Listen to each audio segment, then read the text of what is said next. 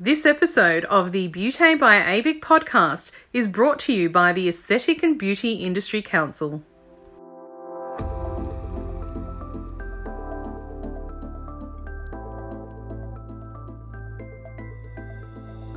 Hello and welcome to the Beauté by AVIC podcast, your online support community for the aesthetic and beauty industry. Here, we are strengthening and unifying the industry through representation, innovation, and education. This is a platform created and dedicated to the aesthetic and beauty industry, valuing unity and advancement.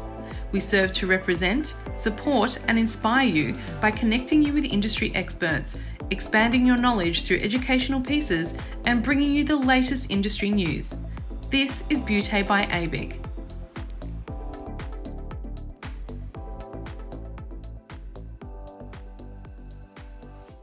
Welcome to the Beauté by AVIC podcast. I'm your host, Stephanie Miller.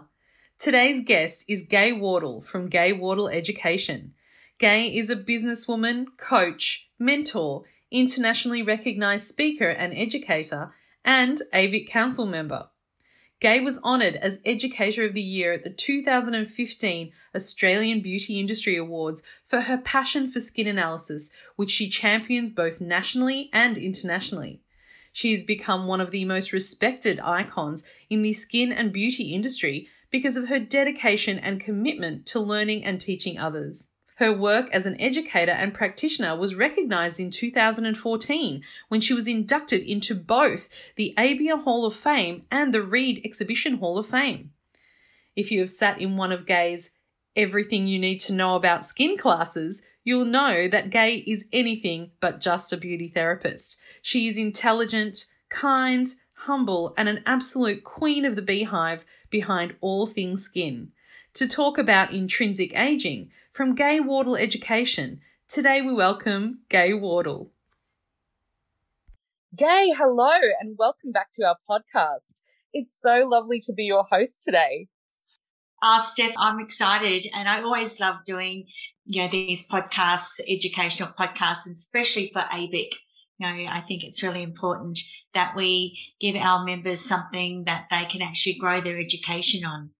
Oh, thank you so much. Now, you're one of the founding council members of AVIC, and we're so fortunate to have you here today because of this.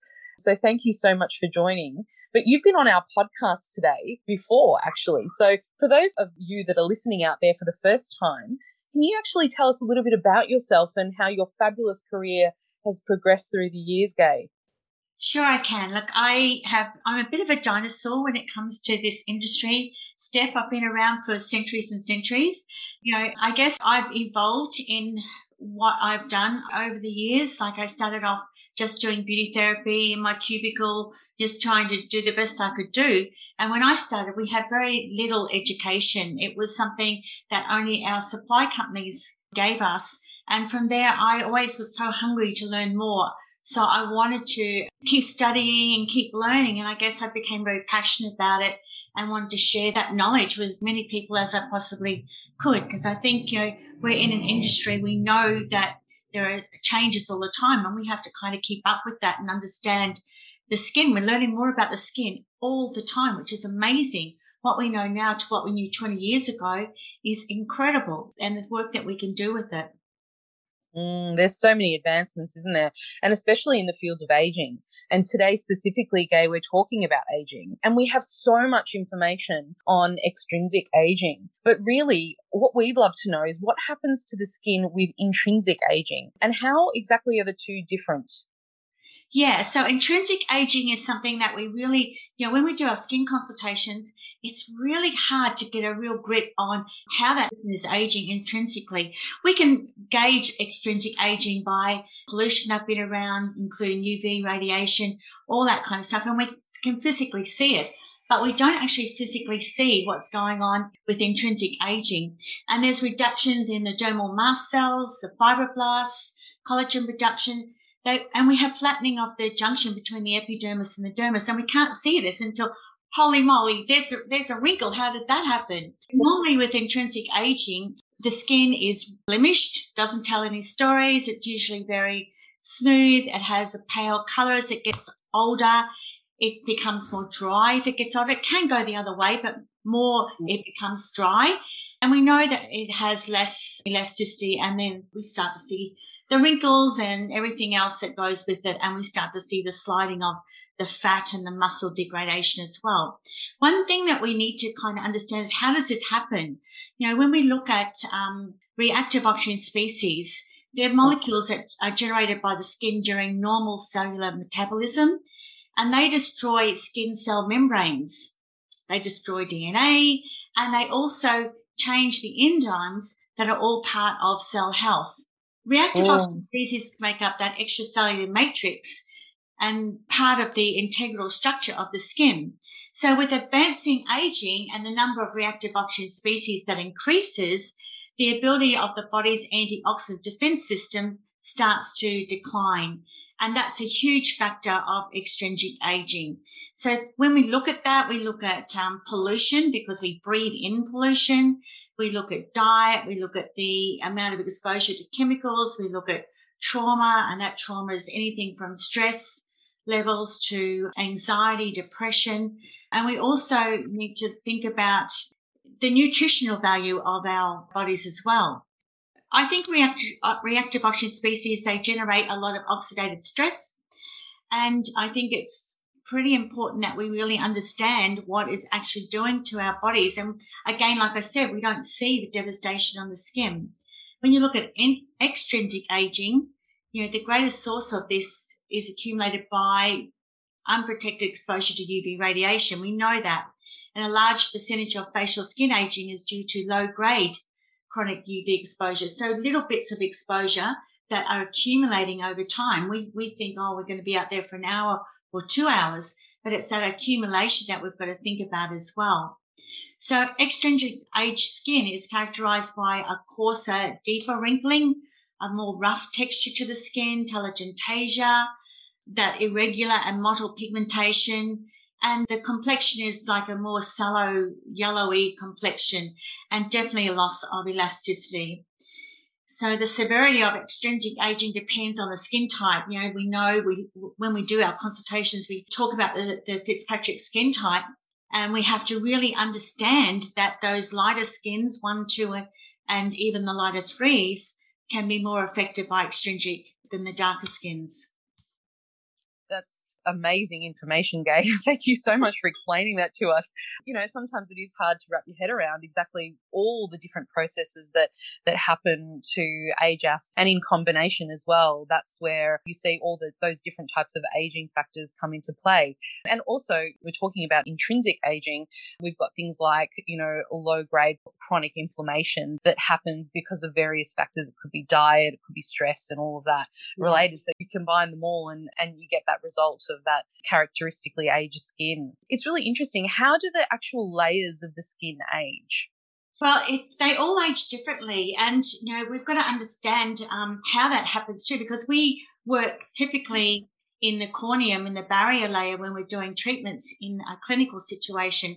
But understanding what's happening down in the subcutaneous and the dermal layers is really important. So we know the epidermis is formed by this protective keratinized squamous epithelial tissue, and it has this outer barrier that actually is surrounded by bacteria and give this us amazing protection.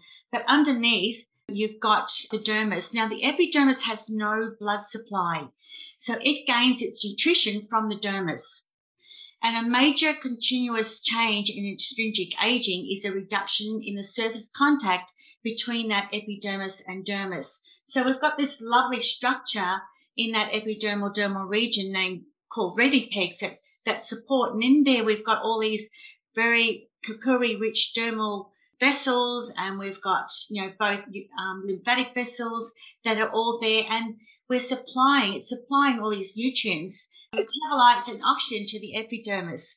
So the reduced contact between this region, this dermis and epidermis, also results in less resistance to shearing forces. So in addition, with age, the epidermis, you know, we get atrophy of the epidermis because we produce fewer cells. The cells change as we get older as well. They become larger and not as productive as what they were when we were in our 20s. So when we get to, our 60s, 70s, we have a decrease of 50% of the metabolism of cells. That's just in the epidermis, that's caused by the dermis not functioning. Wow, 50%. That's 50% huge. 50% is huge. And the dermis, because it contains these blood capillaries that are important for providing oxygen and nourishment to all skin cells, it's compromised in extracellular matrix containing a sturdy mesh of collagen and elastin fibers. That's where they are. That's down in the reticular layer in mid-dermis. So if we start to have a destruction in that, again, that epidermal dermal region, that collagen that's being produced there becomes more fibrous in the epidermis.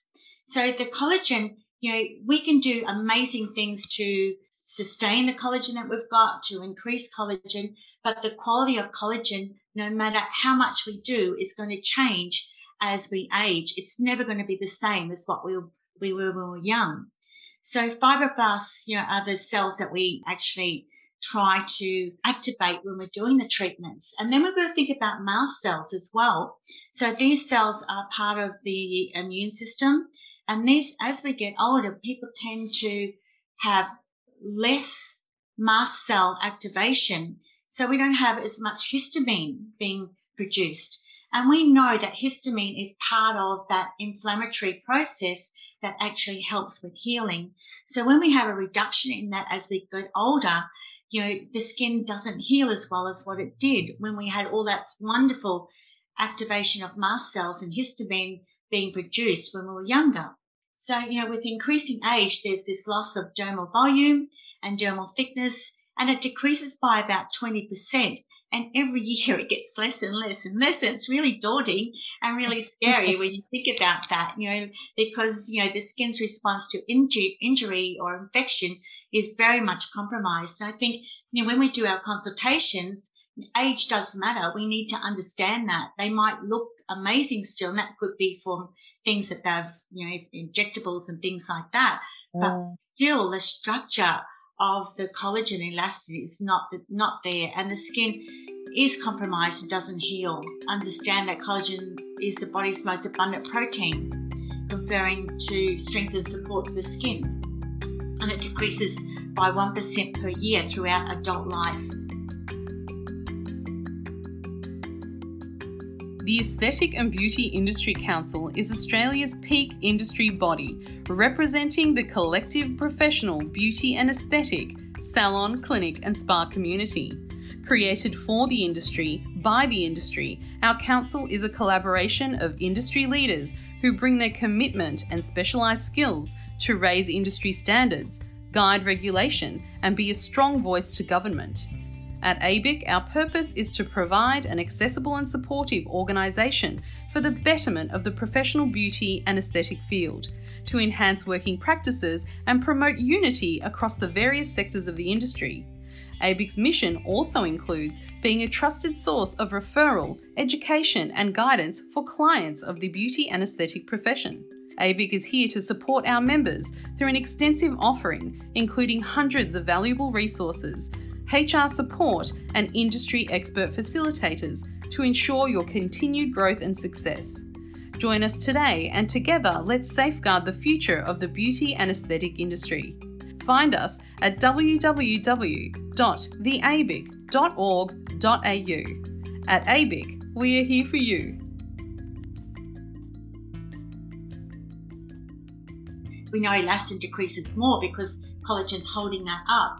But, when we get this decrease in collagen, no matter what we do, it's still not going to be that yummy, healthy, spongy skin as what it was when we were older. Yeah. I love how you say yummy, healthy, spongy skin. Yeah, well, it's a good visual. Absolutely, that's what we all want: yummy, healthy, spongy skin. Don't we ever? People with a little bit more weight tend to have a little bit more plumpness because they've got a little bit more fat there. But again, we've got to look at the body mass index as well as we get older, because if we lose weight when we're older, it all goes to put.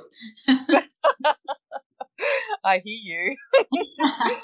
And it's so interesting that you said, actually, if you don't mind me deviating a little bit, that you said in clinical practice when we're actually treating different ages, we need to absolutely adjust our treatment regime or the treatment plan according to age. And that's one thing that's really important to note, because sometimes we can think there's a cookie cutter approach to treating skin for aging, for example, with a modality such as collagen induction therapy or skin needling. But we really need to take into account, how does the frequency change? How does the depth change? Everything when it comes to the different ages, right? And so when you're treating someone that's a little bit older, you need to really look at how you need to adjust their program to that. That's what I'm hearing from you. Oh, absolutely, Steph. And the people that are going to come in for these anti-aging are the older people. They're going to come in because they've seen a wrinkle this morning that wasn't there yesterday, so they want it gone. And we've got to really sit down and think, how do we approach this? And that approach is really important. If we just took them straight through and did like a needling treatment on them or some kind of laser treatment or, using those modalities on them, the wrinkle's there because we've got a decline in the skin itself. We've got a decline in that epidermal-dermal junction.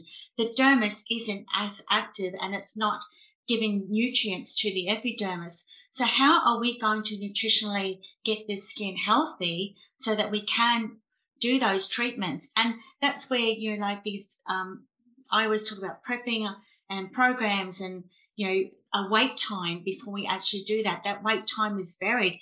I often get asked, how long should you wait before you do a needling? Well, how long's a piece of string? What is the condition of the skin? What are you looking at?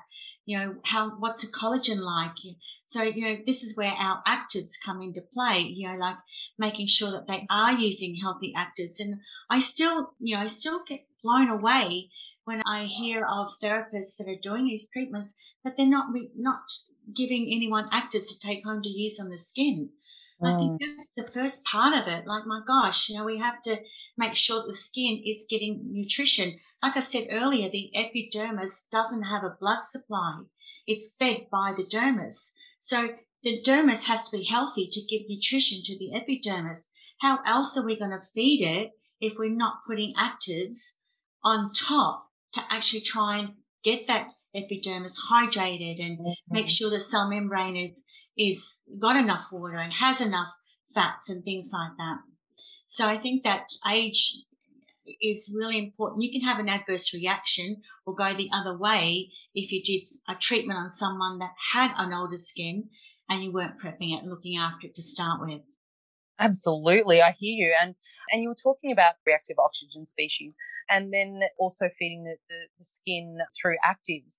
And there is a school of thought, and what we've always done in clinical practice is prep the skin, as you said, with things such as low-level laser, where you're actually helping that process and reducing reactive oxygen species and helping that cellular function to improve before you go in with more invasive treatments. What's your thoughts on LED and low-level laser therapy? So if I have 2 LEDs in my clinic, and it says, like I've said this many a time, if I was going to get caught on an island somewhere and I had to have one thing, it would be an LED. LED to me, like I can't live without it. Like, I just think, and it just makes such a difference. I have prepped people just with actives they're using at home and doing LED in the clinic. And they just think, do I need to have needling? Do I need to have this? It's so good that it makes such a difference to their skin. And it's that, the lights that we use, the different wavelengths that we use are crucial in getting that skin healthy. Mitochondria, is activated. And we've got to think, as we get older, we don't have the Langerhans cells. We don't have those picking up all the debris and working with the keratinocyte cell and melanocyte cell as we get older, because these little dendrite arms are getting shorter and shorter, and it ends up like a little amputee in there, like not able to function really well. So the LED actually helps with all of that. So I think it's just a given. It's a must. We can't do treatments without it in prepping. I'm so glad you said that. I'm the biggest LED and low-level laser fan. And you're right. If you were caught anywhere, I have a low-level laser device in my house. So I hear you. And you can treat lots of other things, body concerns as well with it, muscles, aches and pains. And there's so much data out there that they're already even using low-level laser for treating medical concerns. Harvard's doing some great studies on that too. So anyone hearing this, just check out those studies, because there's some really good data out there about the power of light in low doses.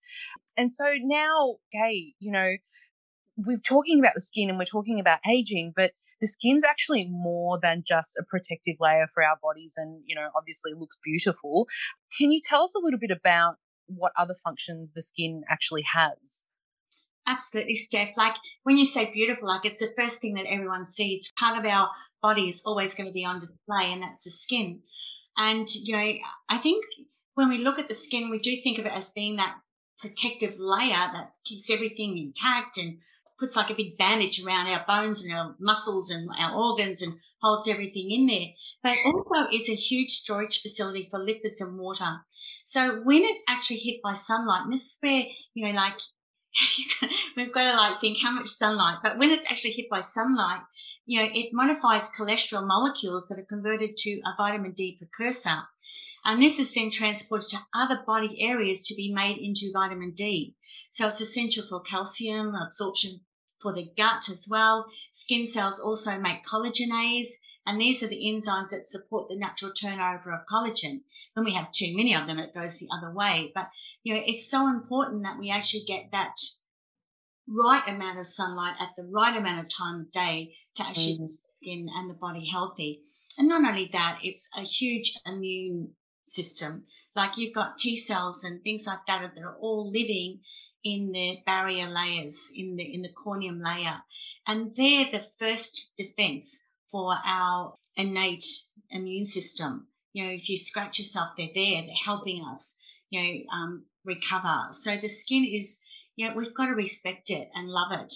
And I think, when I see people lying on the beach, as I live on the Gold Coast, I just like going up and putting a big sign over the top of them going, what are you doing? You're abusing something that's looking after you. So I think it's something that we really do have to think about, having massages so that we actually feed it, and looking at doing lymphatic drainages so that we actually keep the immune system healthy. All of those things are really important.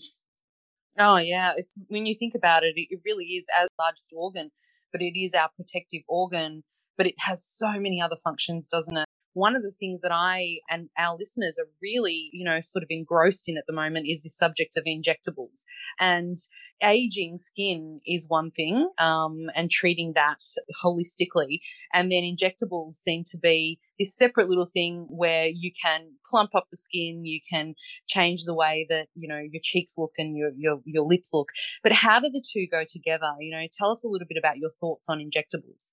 Okay, so I think injectables, people are using injectables for a quick fix to aging skin, and they're not looking at the bigger picture. I think injectables should be used to enhance, subtly. I don't think we should have these massive, big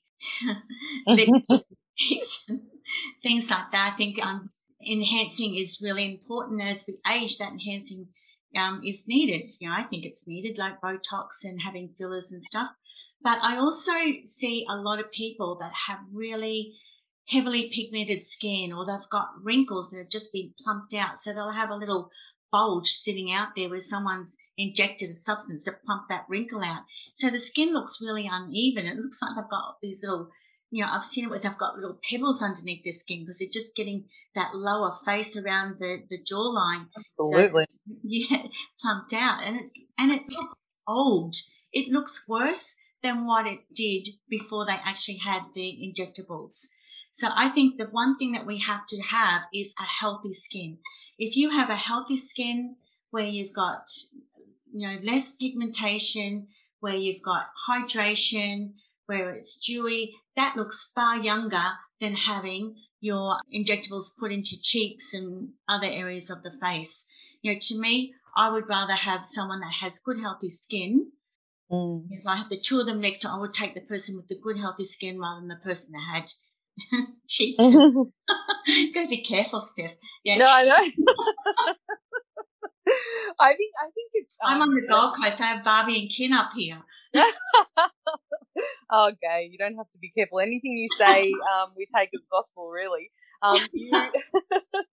It's really interesting what you said, and I totally believe that prepping the skin, even for injectables, is something that, is a piece of the puzzle that sometimes gets missed there. So really looking after the integrity of the skin beforehand, bringing it to a healthy state, making sure it's nice, your dermis is nice and thick, and then it looks nicer, doesn't it? Those enhancements. Oh, it looks beautiful, and it makes it, it does. And seriously, if you've got a healthy, hydrated skin, the injectors love you because, they're able to get the product in there easy because the skin's hydrated and they're able to work with it. What I love at the moment is I have a lot of nurses, my students coming through the clinic, and a lot of them are nursing or they're going into nursing. And the one thing that they say is, I really want to understand the skin to give it, so I can give it the best results. So I think, people are starting to realize having a healthy skin before they do that is really important. And I think cosmetic nurses are starting to understand that as well, and doctors, and they really are. I've seen a difference in the trends when I hire and I talk to cosmetic nurses. They really do want to now understand the skin. They want to be able to give that holistic treatment because they understand that beautiful, glowing complexion it's not just about injectables. It really does go hand in hand with the other supportive treatments. To get a good result, you need to treat every part, every aspect of the skin. And sometimes injectables are not the very first thing that you should do when treating, right?